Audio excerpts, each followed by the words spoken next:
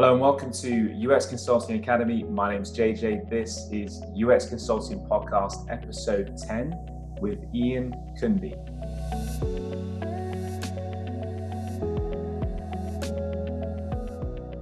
Ian, how you doing? Morning. Very well. You? Yeah, doing well. Thank you. Doing well. Really great to have you here. For everybody listening, Ian is the founder and CEO at Section 20 Solutions. And I'd just like to start by reading off the first line of his bio, both for a personal bio for the company. It says, "My passion is making things secure. This passion, coupled with my diverse experience, has made Section 20 Solutions one of the fastest growing cyber companies in the UK." So really interesting stuff, all about cybersecurity. You're also doing work in training and security labs, things like this. So I'm super excited to have you here. Can't wait to learn more about what you do. So for people listening, perhaps you can give us more of an intro, tell us about what you do and the kind of work you're doing at the moment. Yeah, absolutely. Thanks for having us. Essentially, I started the company just over a year ago off the back of working for GE. I'd been working in kind of the smart building and Internet of Things space for the last kind of 3 or 4 years. I really sort of positioned myself in that space as the market grew into a new product sector and new things that were getting installed into buildings and people's homes. I was kind of the guy in the room that said, hang on a minute, we should probably think about the security of this. If you're going to be deploying millions of products worldwide, you need to think about even the legal aspects to protect yourselves, let alone, the end users' data, the security and everything involved. So I became, that guy that was a bit of the naysayer in the room. I don't call it negative. I call it realistic at the end of the day. We all wish we could have had more foresight when delivering products.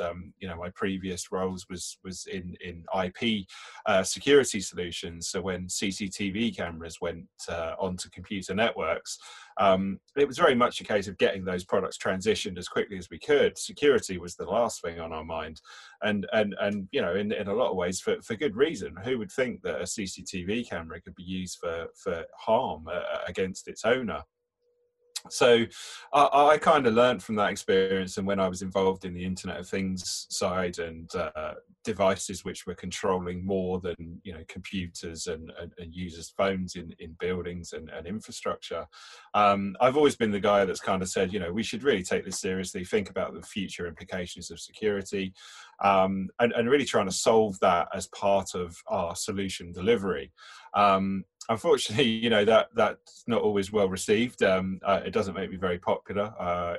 This is not a sort of thing many people invite you to talk about at the pub, as you can imagine. But being realistic in a world where manufacturers design devices to sell them at the end of the day, they want to get their things out to the market as quickly as possible. They want to take advantage of being first to market or having a new thing which everyone wants.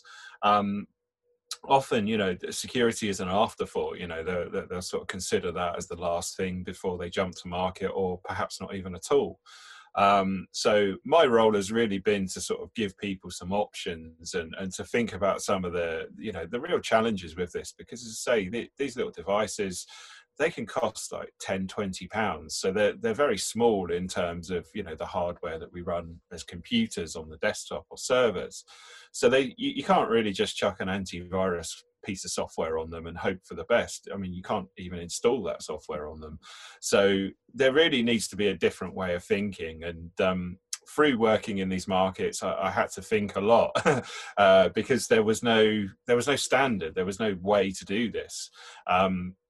So in doing that, I kind of found a couple of solutions that really resonated with me from a technology standpoint, also from a future business model standpoint.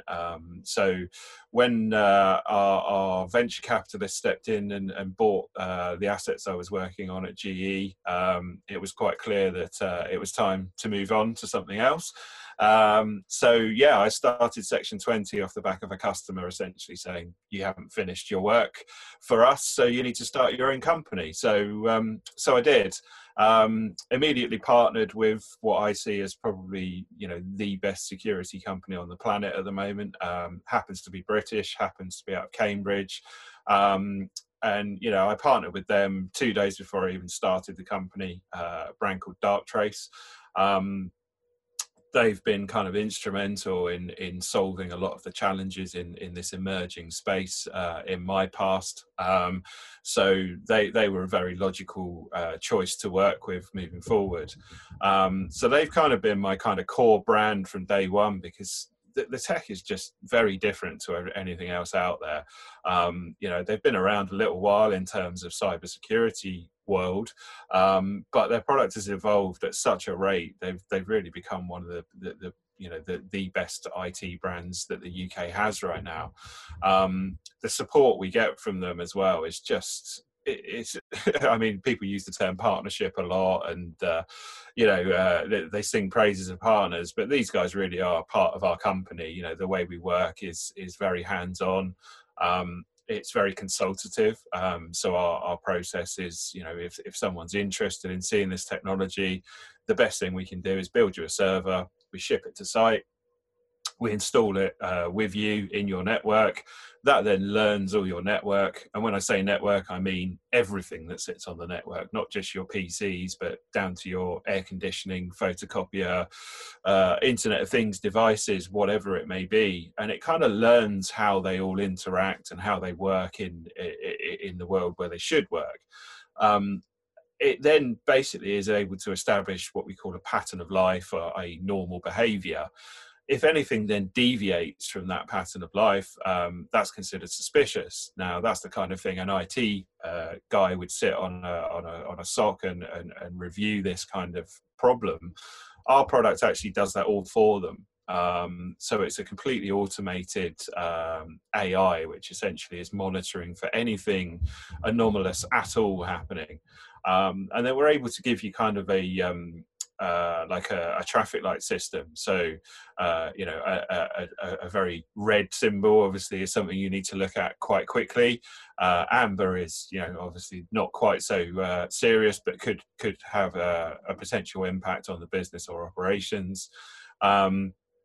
And then obviously the most basic forms of alerts come up in a very simple to manage user interface. We have 2 stages of that. So we have a reportable stage, and then the next stage we move on to is what we call a fully autonomous response piece. So this time of year, most people are enjoying some form of holiday. Certainly IT teams in offices are reduced. This is the time of year when hackers have got new laptops for Christmas, lots of GPU power to unleash, and lots of software as a service can be purchased to do really whatever you want from a malicious point of view these days. So it doesn't really add up that, you know, the defenses are down, the attackers are up.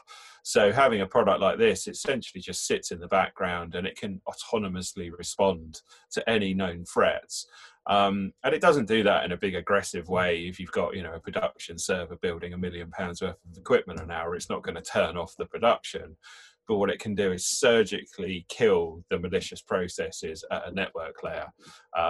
So our users really don't actually see anything happening. The AI takes care of all of this automatically for them. So that's the main kind of motivator of what we do. It solves, as I say, a big problem at the minute that a lot of markets have really been kind of losing sleep over. You know, if you had an infrastructure of hundreds and hundreds of IP connected devices, and you go and put your head on your pillow, what's happening to those devices? And, you know, many businesses now have massive reliance on these products which run things for them. So without them, you know, they could potentially be in trouble, let alone, you know, the health and safety aspect. You know, the potential loss of life is really what we're trying to address. You know, that these solutions are engineered in buildings now to be completely connected. And really, without people understanding the impact, simply turning off someone's fresh air handling unit, for instance, or reversing the pumps, things like this can lead to big problems in the future, as you can imagine. So, we're trying to deal with it now with people, and use our experience to kind of make this a bit of a safer place for people to deploy products onto their networks. Yeah, really interesting. And it's funny because, often, especially in design and in the UX world and UI world, we tend to think of UX and doing that type of work as, wireframes and the sort of discovery phase of doing research and things like that. But if UX is the experience of using a digital product, it's just everything to do with the experience of that usage, then cybersecurity is really important, has a massive impact on the experience. I think that when so recently we were working on we were speaking about this before, a cybersecurity portal. And the first thing that came up, we looked at pain points that people have when using things like these SOC portals. SOC is Security Operations Control. Is that the right? Center. Operations Center, okay. Yeah. Got it. Okay, yes, a lot of acronyms for me to learn recently. Oh yeah. Yeah. And he said sometimes, getting data back from these unstructured databases is one of the things that could be a pain point. So if you put in a request, it could take, 4 hours for it to come back, or it could be an overnight job. So just things like that have a big impact. And then, as you say, like if you're able to if you're a malicious attacker, turn off somebody's clean air or something, has a huge impact on your experience. Yeah. So, yeah. Yeah, definitely. I think a lot of that, is about putting yourself in their shoes. Like any kind of, design around a user, it's got to be centric about the user, understanding their life. These guys have a tough life. That I've never called an IT manager or an IT director or a CISO and he said, "Yeah, I've got loads of budget, loads of time.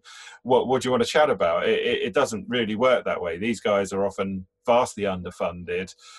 Their roles have expanded massively. If you think about it, I work with one of the best IT managers in the country at my property developing company. And, his role, if you look at it, he's been in the business, I won't say how long, but a very long time. And that's really expanded from, a desktop PC, which didn't have really any form of network connectivity, was just a terminal essentially, to then a PC and a printer, and then a connection to the outside world, and then a server came along, and he's had to learn all these things. And that's fine. You look at the average company these days, they are heavily dependent on technology, and it's more than a computer. Nowadays, with everything that's transitioning, over the last 10, 20 years, really, you've had everything from access control systems, mentioned CCTV, HVAC systems, building management systems. All of these things, for various reasons, have been transitioning to network-based technologies. Now, these were inherently analog technologies. If you look at, say, fire alarm systems they still have proprietary cables, they still have a closed loop. They do then connect into, for instance, be able to automatically open the windows in the event of a fire. So if you've got a connection to something, as soon as you start connecting those systems, you then say, well, yes, the fire system is secure, but let's have a look at the window system. These guys didn't put any security, and it can send back commands to the fire system. So why would I hack something that's actually secure when I could just go and hack the insecure aspect? And that's really the same when you look at all these data feeds, with APIs and the way that people interface these days. People trust APIs, inherently. Oh, we've got a feed coming in, there's data. Great, okay, it works, let's use it. Nobody then asks, well, what are the dependencies on this data? What are the lines of demarcation? What are the lines of security within that data? What's the impact on GDPR of what we're doing? And what happens when it breaks? Can you even visualize how that data is being transitioned into your network? And once somebody then can almost reverse engineer that and say, well, yeah, they're taking data, yeah, they've got great firewalls, we can't get past them, we can't phish them, but they've got a trusted source, that's already going into the network. Let's actually circumvent the trusted source, and then we don't have to hack them. We're almost trusted as hackers at that point. So people think very laterally, and that's really the big risk. But as I say, understanding what these guys go through, you know, if I call a client and they say not now, I can't take it personally, because usually that means there's a fire happening, literally sometimes. Wow. So yeah, I have to understand how these guys work. You know, we have to be, I think, very respectful of what they do. You know, there's, you know, millions of people now working from home, and all their systems have just continued functioning. You know, these guys are actual heroes to have been able to enable this transition out there. So for us, it's about really understanding their challenges, what they go through, and then getting into their heads, you know, what will work for them. If they've been in the office for 12 hours and they need to leave and there's a security incident, are these the people that are going to just go to bed and ignore that? No, of course they're not. They're going to need a way to actually then solve it 24/7. Now, if that means they can offset that work, great, to a person, great. But how often does that happen? You know, there's millions of security positions in the world, and they're always under-resourced. People need to sleep, whereas our system doesn't ever need to sleep. So I think that's really what it gives them, the ability to even have like a secure mobile phone app now, where, you know, you can get an alert that says, you know, you were out of the office, you turned on fully autonomous mode, this happened, a user opened a phishing email, this is the steps we took, go back to sleep. And really that's the kind of workflow for us that really makes us smile at the end of the day, because we would be happy with that ourselves if a product could just say, no, it's all cool, you know. That's really what we're happy about at the end of it. You know, there's been a recent attack through SolarWinds. I don't know if you heard about that, but yeah, basically hackers used, again, a trusted software that people use. It's installed, so again, anything passed through it is essentially trusted traffic. Our clients, you know, would have been protected. You know, even though that's a trusted product, it wouldn't have been red flagged by most traditional, conventional methods of detection. Our product still would have looked at that and said, well, it usually behaves this way, and for some reason it's now behaving completely differently. So we're going to stop that behavior until we can understand it. So for us, you know, even the kind of what we class as zero-day attacks out there, or physical attacks, or combination of zero-day and physical attacks, means that our customers are protected. Every device is protected. So that's really important for us. Yeah. Wow, really interesting. Yeah, I think last time we spoke, you mentioned something similar. If you're a cybersecurity risk manager and something comes up at 2 p.m. in the afternoon, you're able to respond to that, and that's fine. But if it's, as you were saying before, sort of 3 a.m. on a Sunday morning, it's unlikely that, you know, you're going to be in front of your laptop at that point. So you need to have some kind of autonomous system way of dealing with that threat. And yeah, I love the idea of just the products being able to have a response that's been automated, and that just tells the user, yeah, that's fine, go back to bed. That's amazing. Yeah, I mean, well, as you say, I mean, what it comes down to is quite a bold statement, but in the last sort of 2 years, humanity essentially has lost the war against the hackers. And the reason for that is the same reason that we're positive about our response from a defense standpoint. You know, these guys are using AI from an offense standpoint now. So why would you as a hacker spend hours of reconnaissance trying to, you know, get into someone's network, when you can hop on the dark web, you can get a pay-as-you-go service where it's literally hacking for hire. You know, you buy some software, you point it at a network, and it does its work. But that AI-based software will use very clever things, like it will work out the number of IT users, it will work out the number of activity, it will work out their hours. So it will say, oh, that's a UK-based company. There's one junior SOC guy who works Sunday graveyard shift. So the AI will actually escalate the attack based on, you know, logical information. And that's, you know, that's the kind of reconnaissance stuff that the hardcore hackers used to have to do manually. That's all automated now. So, you know, when you're fighting automation, you know, these systems can scan at ridiculous rates now. I mean, we've seen 1,000 PLCs, programmable logic controllers. So these are like machine controllers, essentially, which you can put software on. They did 1,000 of those in 59 seconds recently. And that was an AI-based attack.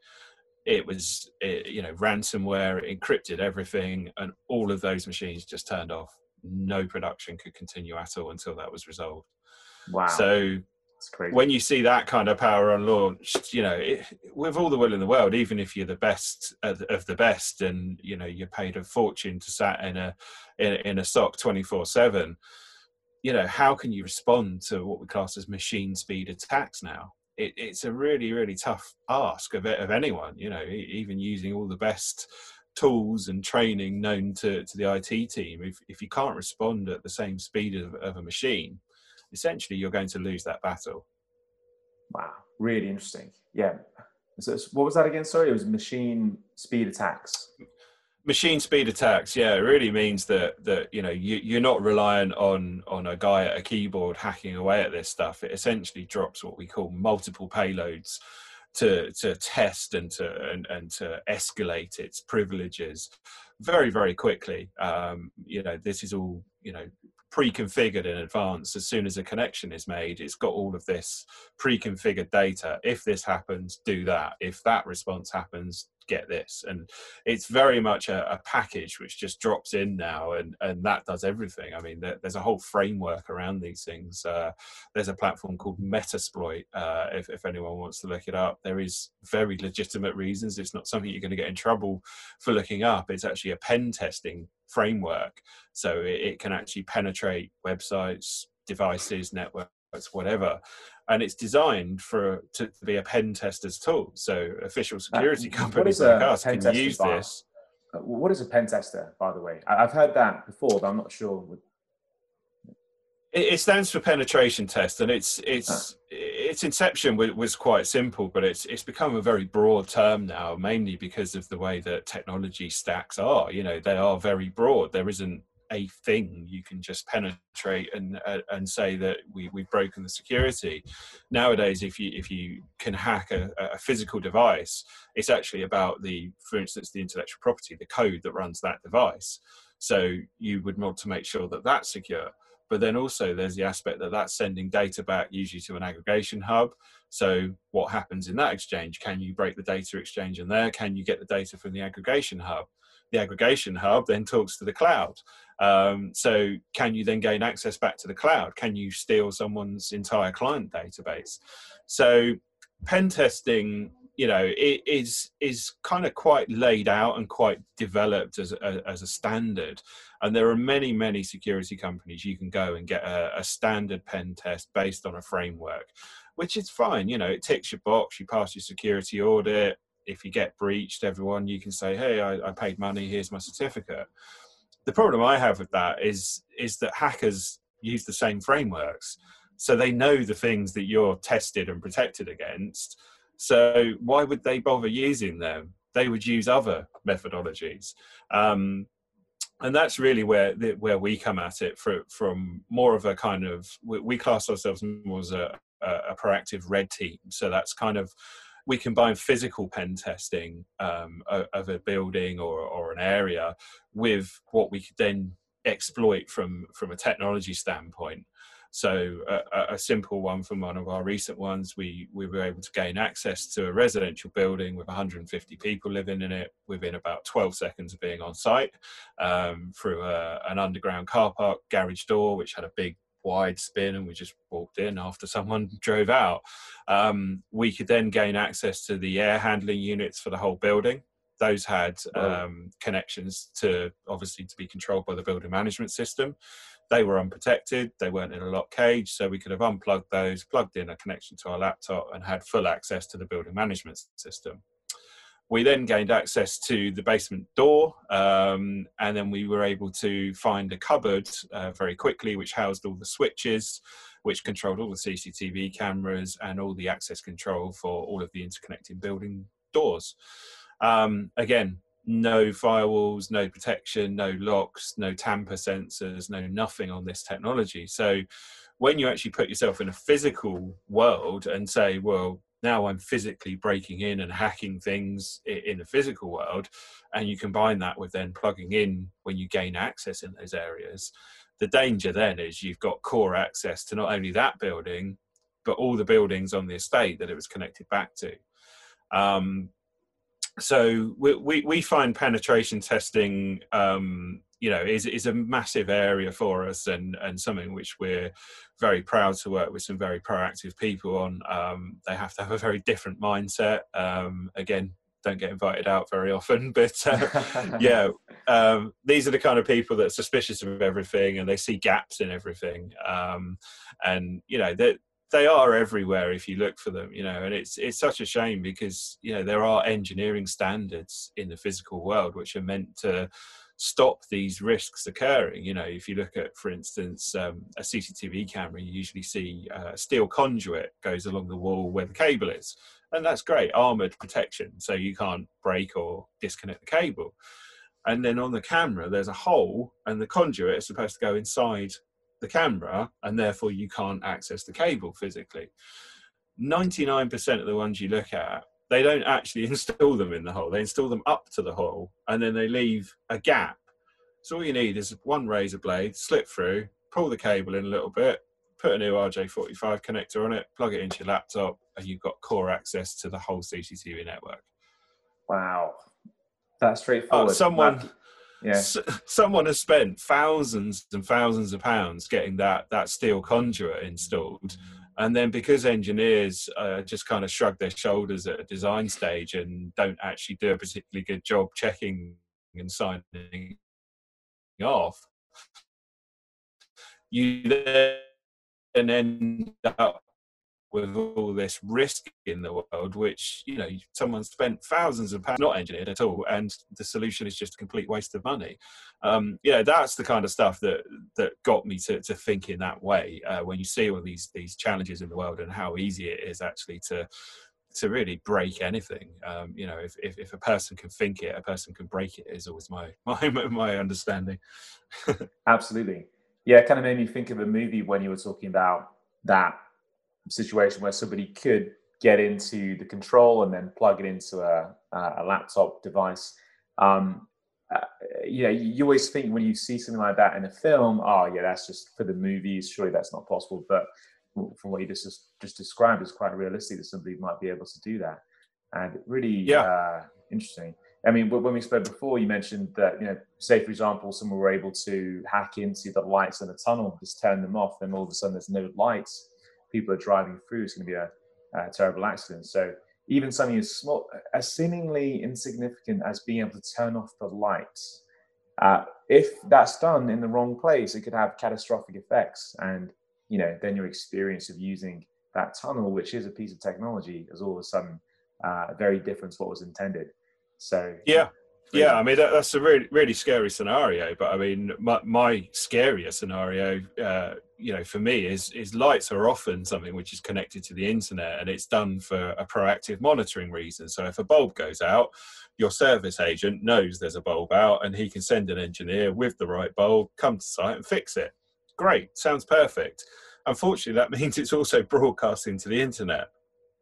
So if you jump on a website called Shodan, you can then simply search, have a look what lighting control system you've got, search the name of that lighting control system, and you'll see all of the products that are broadcasting publicly. You can then see their public IP address, you can jump on them, and if you know the username and password, which is usually the admin default, you can then connect to those devices. So if you were in, for instance, a big bank in London, Canary Wharf, you're all back to work on the 4th of January, and someone jumps in to your lighting control system and puts it on strobe, flashing constantly. If you think about an average sales floor, you're going to have, say, 1,000 people on there. You will have a percentage of those people that will be affected by that with epileptic fits or whatever could occur. Who's legally responsible for that? You are, as a company. Who are you going to call to fix that? How many lighting control system installers know anything about IP security? None of them. They don't care. It's not their business. They've just set up a remote link for remote monitoring. That's it. So these are really the challenges. And when you think about how easy it would be to really evacuate a building at that point, you can't work as a bank if the lights are on strobe. You can't be traders on a trading floor. That's not going to happen. So when you look at going after the lowest kind of denominator, lighting is one of those key things. Now at the moment we've obviously got a situation where hackers, I mean, we're talking about a $30 billion industry as a rough underestimate. These guys are getting 94% of their money at the moment, and it is hard cash, out of email. A technology from the 70s, which for some reason we're still reliant upon in 2020. I'm not myself, but as a society, it's still a massive thing. We're using it in a way it was never designed to be used. It's scaled so long now, and really it's like the 100th generation of a car.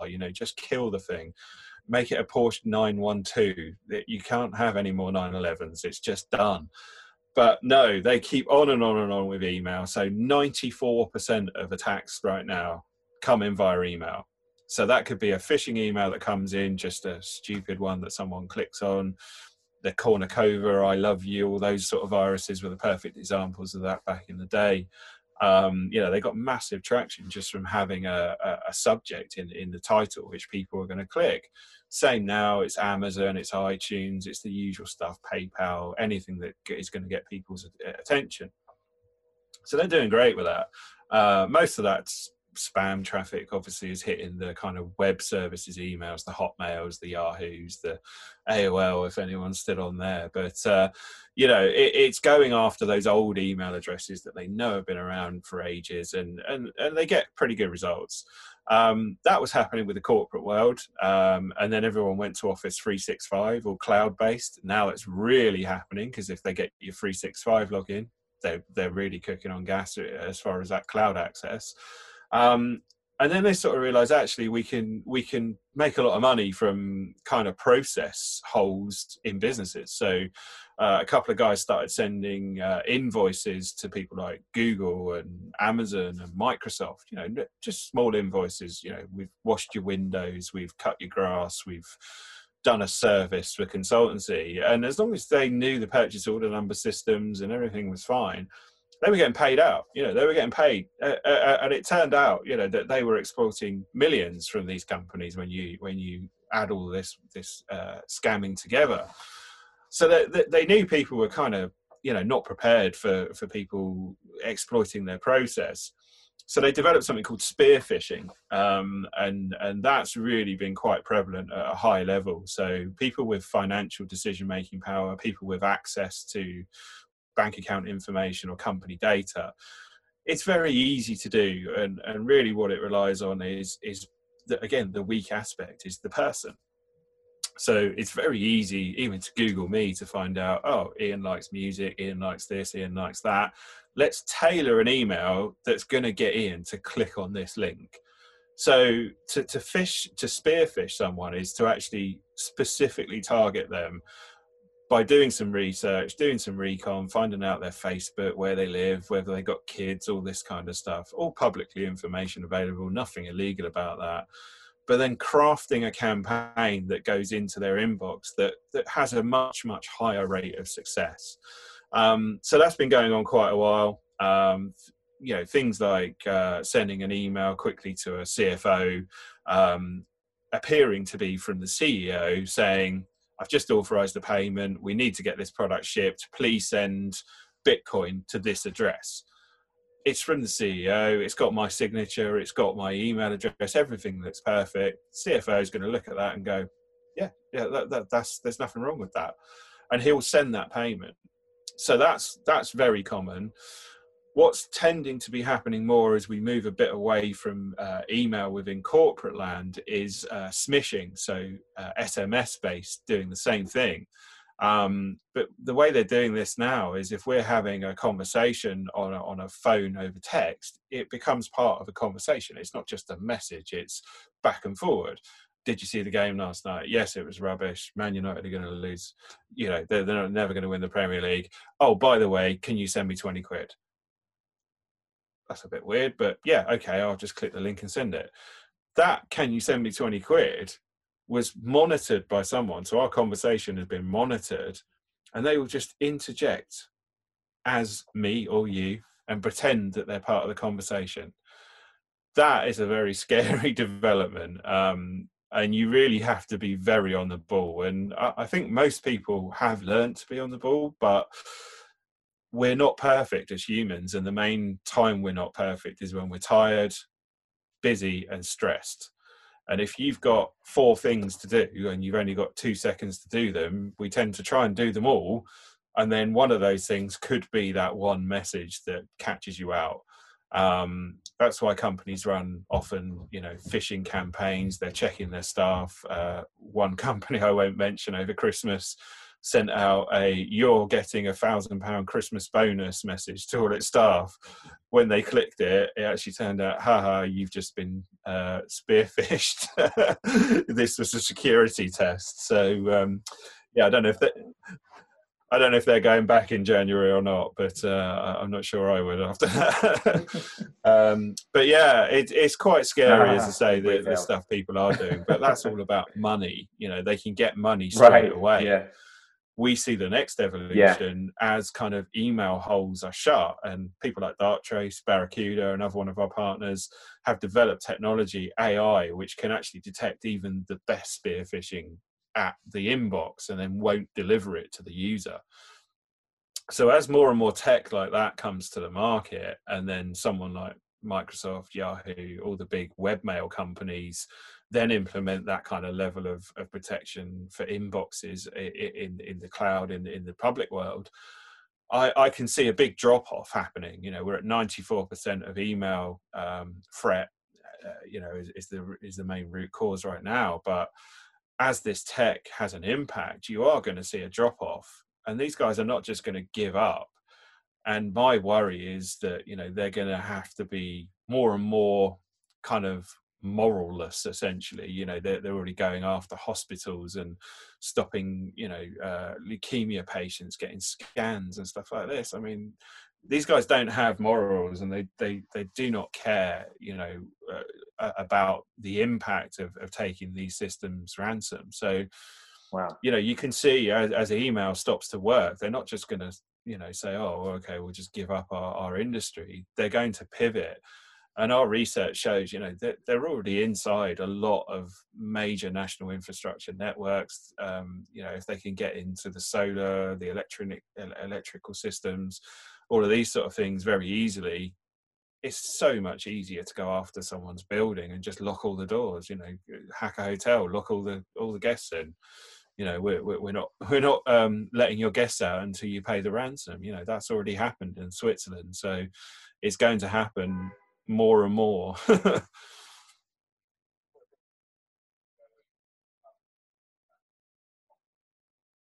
wow. Yeah. Wait. So in Switzerland, there was a cybersecurity attack. Everybody was locked They didn't in. really There give was a out all ransom, the details, and but that was how. let's just say the publicly That's published crazy. information is that How did that 85% of unfold? people that are ransomed pay the ransom. And those are the ones that have publicly said it. So to me, that probably means about 99%. Wow. Right. And the Okay. problem is, So you mentioned before around. yeah, that's Right. cybercrime. That's a rough industry guess at the Crazy. moment, You but mentioned before the again, it's 30 so billion diverse industry. now with Hacking. cryptocurrency and everything else happening. You know, there's theoretically there are a security impacts on, say, crypto channels which are hijacked or 51% attacked, and rules are changed, and then money is stolen out of those. That could actually be that money again. So it's theoretically, as we're putting the world economy into technology's hands, you know, these numbers are going to jump massively, I would suggest.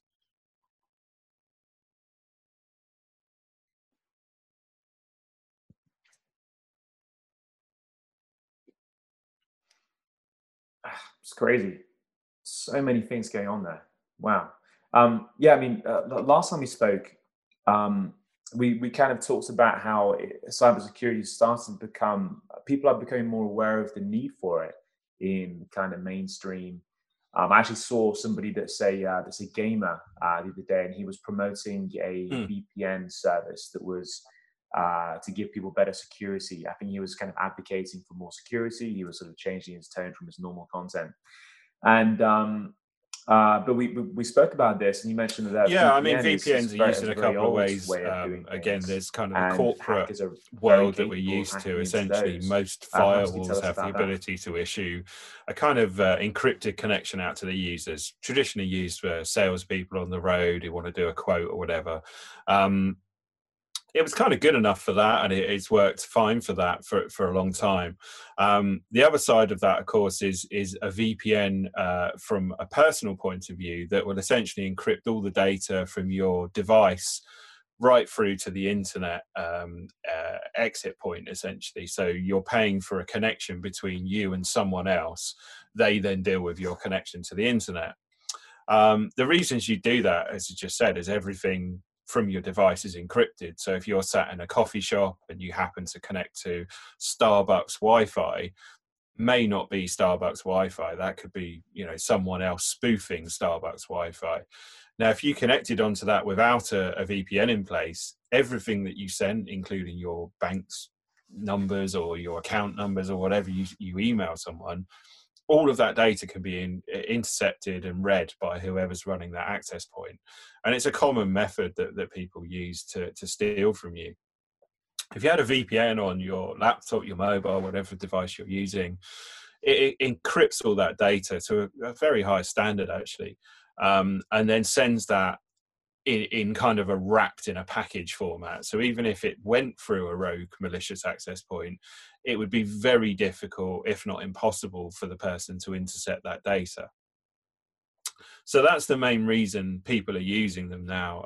It's more important, obviously, if you're out and about a lot. What we call rogue access points or pineapples are often kind of easy to connect to. That's the way the world is these days. So the main challenge we have at the moment is we've mentioned this transition to everyone sort of working from home. They reckon, over 50-60% transitioned last year to work from home because of everything that supposedly went on. So this tech was never really designed to work in that way. You've got a lot of people sort of almost kind of blindly saying, well, we're encrypted, so that's fine. And it is to a point, but these systems can only take a certain amount of throughput. They can only take a certain amount of users on them before they start to creak. They're not always built to the scale that's now required. So that's really the main issue. But obviously, all these people being out and about in different locations, the security risks are massive to people. And the way we work as users has changed. We've mentioned Office 365. You now need an internet connection to read a Word document. I mean, that wasn't the case a few years ago. So, you've got that. You've then got most people have some sort of form of customer relationship management, CRMs, as like HubSpot, or if you're sales focused, maybe Salesforce. You've then got process, ERP, things like SAP and Oracle services. All of this is in the cloud. If you're a creative guy, you might have Adobe and all this other stuff. So you've got all these cloud services that are all kind of siloed work areas where people have to firstly authenticate. They have to find usernames and passwords for all of this stuff. All of that can be stolen and used against you as a company. So people are looking for an evolution.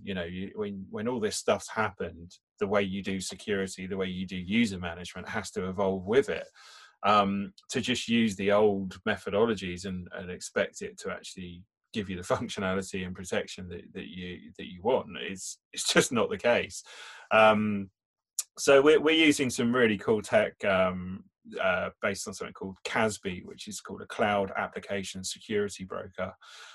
So we work with one of the most innovative brands called BitGlass, and essentially what they do is provide you an abstraction layer.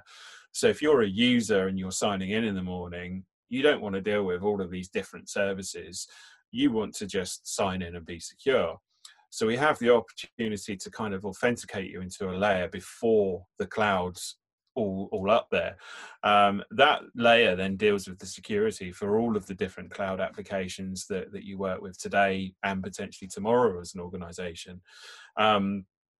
It can do things like dual factor authentication, so it can use a device or an authenticator like Google or whatever you choose. So there's all kinds of options to actually evolve and change this and make it a much smoother, much more in line with the way you work. But at the moment, you know, people have had to rush things through. So, you know, we're obviously expecting things to be kind of busier in January as really we sort of get to this level of acceptance that this is now kind of the normal. You know, I still believe people will return to offices in some form.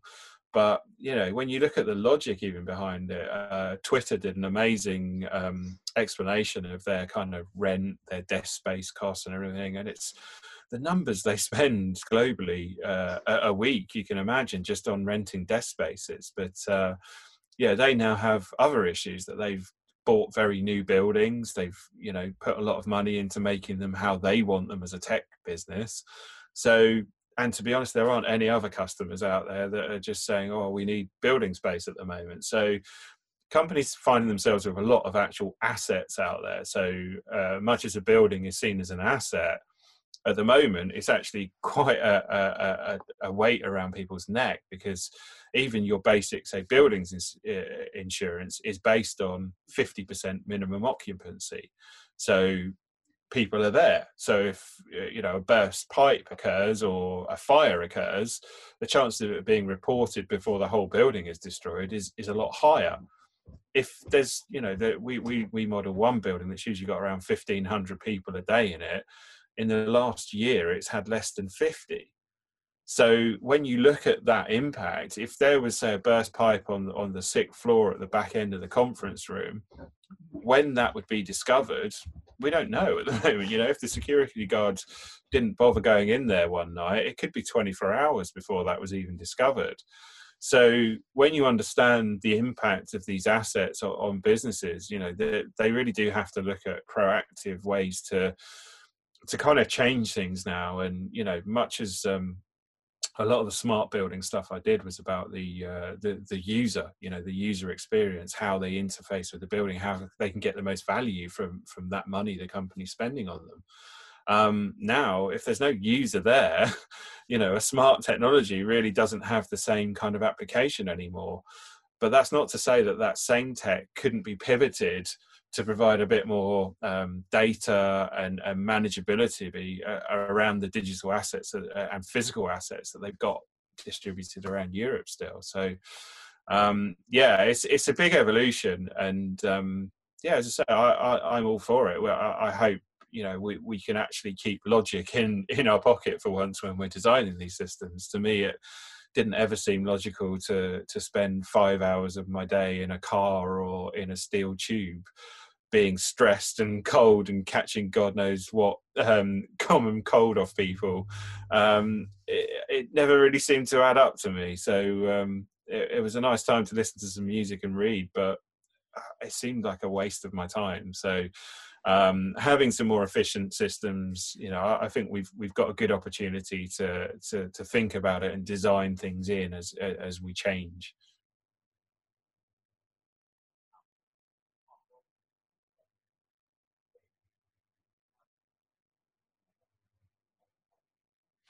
Yeah, wow, really interesting. And smart buildings and the way that the Internet of Things ties into the need for, you know, optimized security and stuff that doesn't rely on there being a user present. That's really, really interesting.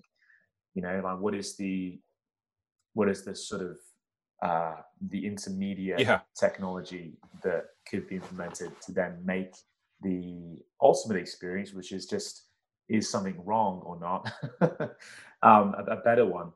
Really, really interesting stuff, and especially with the move to you mentioned things becoming more connected, and then, you know, autonomous machinery taking more and more of a prevalent role in society. especially with things like electric Mm. cars. And we had a guest on the one previous to this who spends a lot of time working on HMI in the automotive industry, and now also on yachts and other things like that. And yeah, with electric cars becoming well, in some parts of the world, it will only be possible to drive electric cars in 5-10 years or so. Super interesting. So one of the things that came up in some research we did on the portal we were designing a couple of weeks ago, one of the users said that one of the pain points he had in working on those security operations centers, those portals that do that, were false positives, which was an interesting thing. So the system giving you data that seems like real data, but it was not real data. Is that the right way? Perhaps you could describe for us what a false positive is. And false positives is probably the bane of most IT people's lives, to be honest. It's to that. It's kind of based on original rule-based technologies. So if this happens, then do that. So you can broadly kind of define an event and configure devices to respond off the back of that, or to give a report, or to give data, or whatever it might be. Now, put in simplistic terms, if someone was to jump on a network and do, for instance, a port scan, so to find all available open ports to them, your average Excel desktop user probably not aware of those commands and has never shown any history of doing that. Now, there's no reason why that would occur. So straight away, that would be some malicious activity.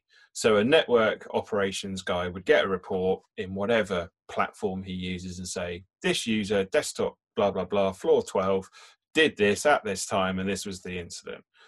Now, a perfect example of a false positive would be him saying, oh, this user's just done this, and Gary sat next to him, turns around and says, yeah, I went down and had to do some work on our computer to configure it. Now, the software has shown something which is true. So it's positive. You need to respond to this. But it's false because it wasn't done in a malicious act. It was actually an IT operations guy who did it. So these are that's a very basic explanation of it. Something happens that should be considered as bad, but actually because of another reason, it's fine, actually. Now, that happens obviously at a much more complex level when you start talking about multiple servers interfacing across the world, cloud applications, mobile users, and everything else going on. Your rule set becomes very complex. So the more rules you try and add, the more kind of things you try and write out of it. So the more false positives you get, the worse it's working. If you don't get very many false positives, then that means you're evolving your process to actually being quite refined. So we had one alarm this week. It was for this, and I'm glad it alarmed because I needed to know this. That is a low false positive environment.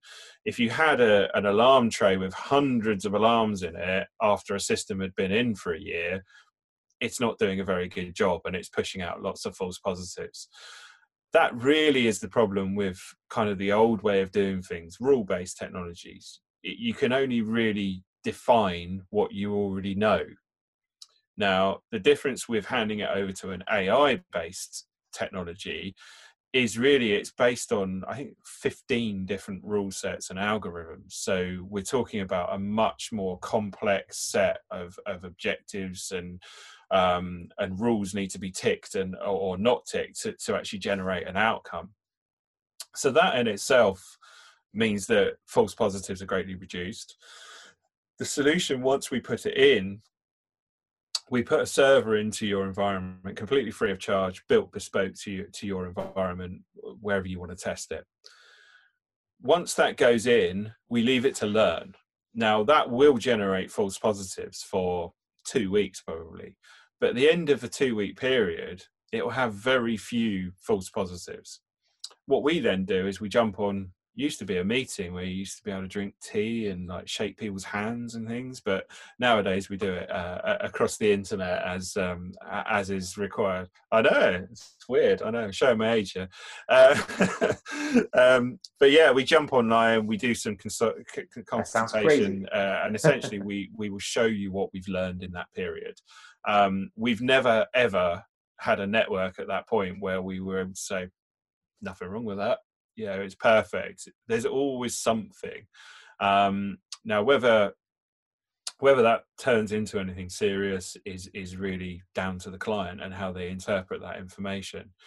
Once we go through that, we explain why it's in the report, what's important, why we believe it should be addressed by the organization. They then can go off and address that, find out about it. But the truth is, our product is a single source of information. So when you're in kind of IT, you've got switches, you've got routers, you've got firewalls, you've got servers, you've got multiple virtual machines, you've got internet connections, you've got all these different things monitoring everything. So if you have a security incident, you can go and you can look at the interfaces and all of those. You can download physical data logs, you can read all the reports, and you probably still not have a clue what's been going on. The great thing about this platform is it takes all that data into a single form of context.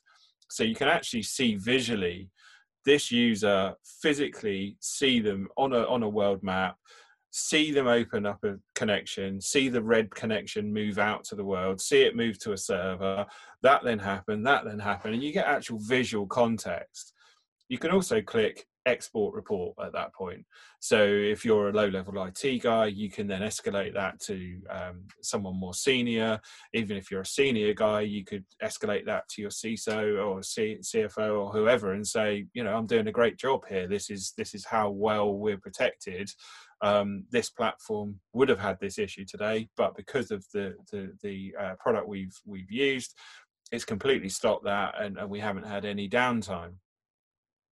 So I think that's really important to be able to kind of make these guys heroes within their own businesses. As I say, they do a good job, and somebody actually gave me a great quote recently actually, and said if you're in the technology sector of your business, making this purchase can be called a career-defining purchase, which I actually thought was really good, because it really puts you on the radar of everyone in the building, and it makes them aware that how important security is. We've said it's crept into our own personal lives. We need to be aware that people aren't going to steal our information, but there's a lot more to it than that. There's some of the stuff that's coming out now. They're going after plastic surgery companies, for instance. There's one being held to ransom I was reading about this morning. They're saying they're going to release all the plastic surgery before and after photos that are taken of their entire client base unless they pay ransomware. And I'm not someone who's personally affected by that, but I can imagine that there are people out there that if I'd had plastic surgery, I wouldn't want the world seeing it, just as a normal person, let alone if I was one of these public figures that they have today, which do very little but have some sort of public kind of impact and go on social media and talk or whatever. If those guys come out as having all this stuff done to them, then that really could lose their careers. So what would then be the legal impact from their point of view? So you've really got to think about all the way these guys operate, and the fact that they just have absolutely no morals, or they will go after anything if it means they can make money from it today or in the future. Then they're angling for a way to do that. Wow, it's unbelievably malicious, right? To go after a plastic surgery company and then release those photos. So, I've never had anything like that. I'm in a similar position to yourself. I don't know what that would be like, but I would imagine, very personal thing to do to have something changed, but then to be under threat as a company for all those people to have that data released. Wow, it's unbelievable. Yeah. Yeah. So as you say, these guys don't really have very many morals. A bit scary, isn't it, when you think about it that way?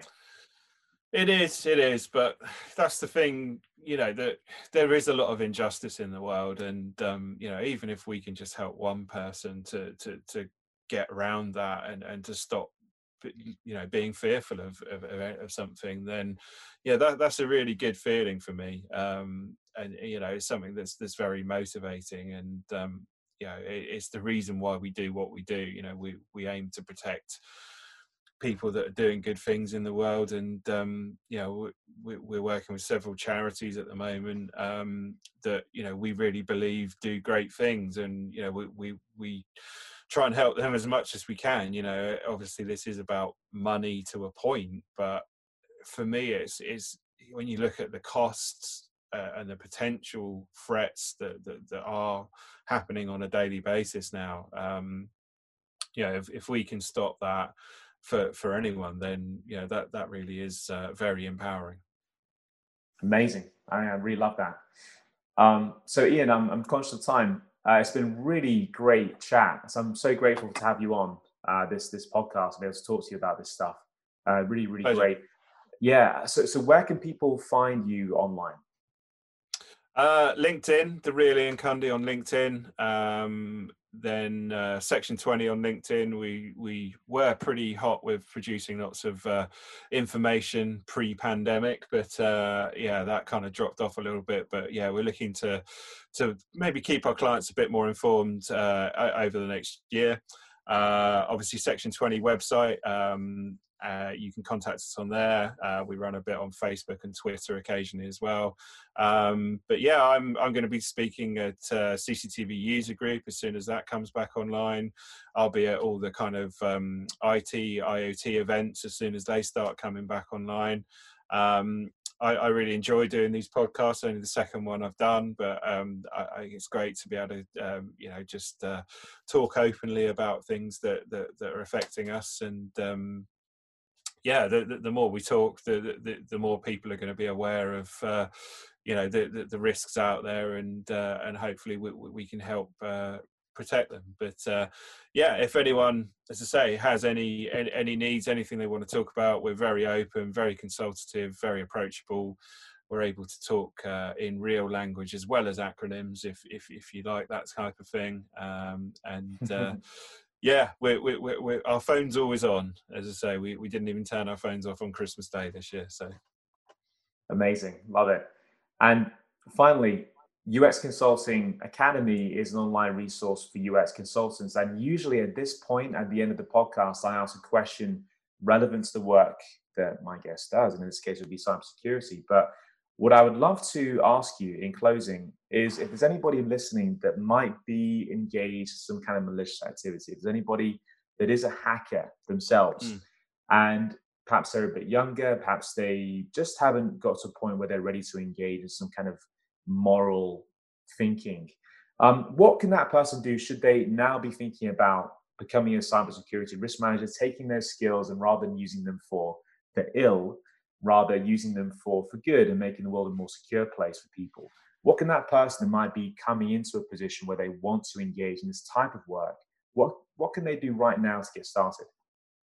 Yeah, that's a really great question, actually, and you are addressing a lot of people out there that kind of feel like I did when I was young. You're really frustrated by not having a home and not being able to find your workplace, because essentially the goalposts are always moving. This is technology. What you learn today is out of date tomorrow. So you need to be constantly part of something. And we've mentioned kind of the established frameworks and ways of doing things. So there are some great organizations out there. Hack the Box is one of them, where you can go and actually test on servers and machines which are set up with all the pitfalls, all the honeypots, all the negative stuff, for you to learn how to do things the right way. I've mentioned Metasploit. There's a great software build called Kali Linux, which most of them will get on and do various testing, whether it be physical devices or online services. So there's loads of stuff you can do. But for me, I think the best experience is actually to get jobs in areas which aren't cyber. And be that guy that actually brings advice. So, think about what's around here. There's a garden centre up the road.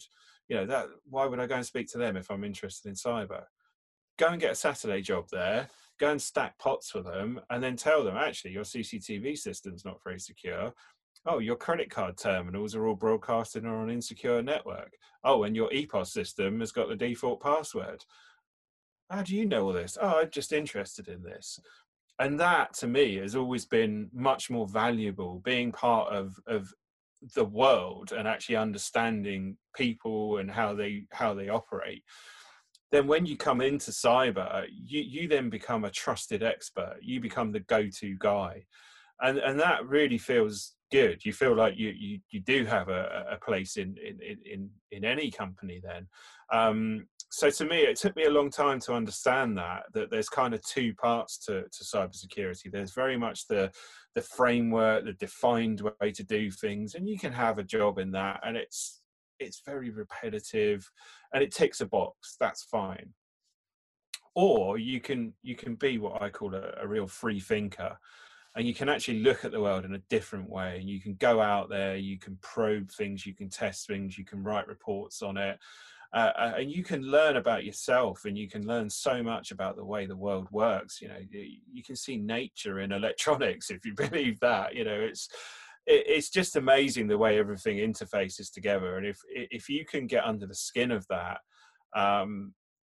you never really have a boring day, because it wakes you up every day, and you just there's always something to kind of consider. It's not quite being a scientist, but it's up there. You know, it really keeps your brain active, and you know, for me that would be the route I would go. You know, to actually be yourself, to be happy in life, and find things which interest you, and just let your brain run with wherever you end up.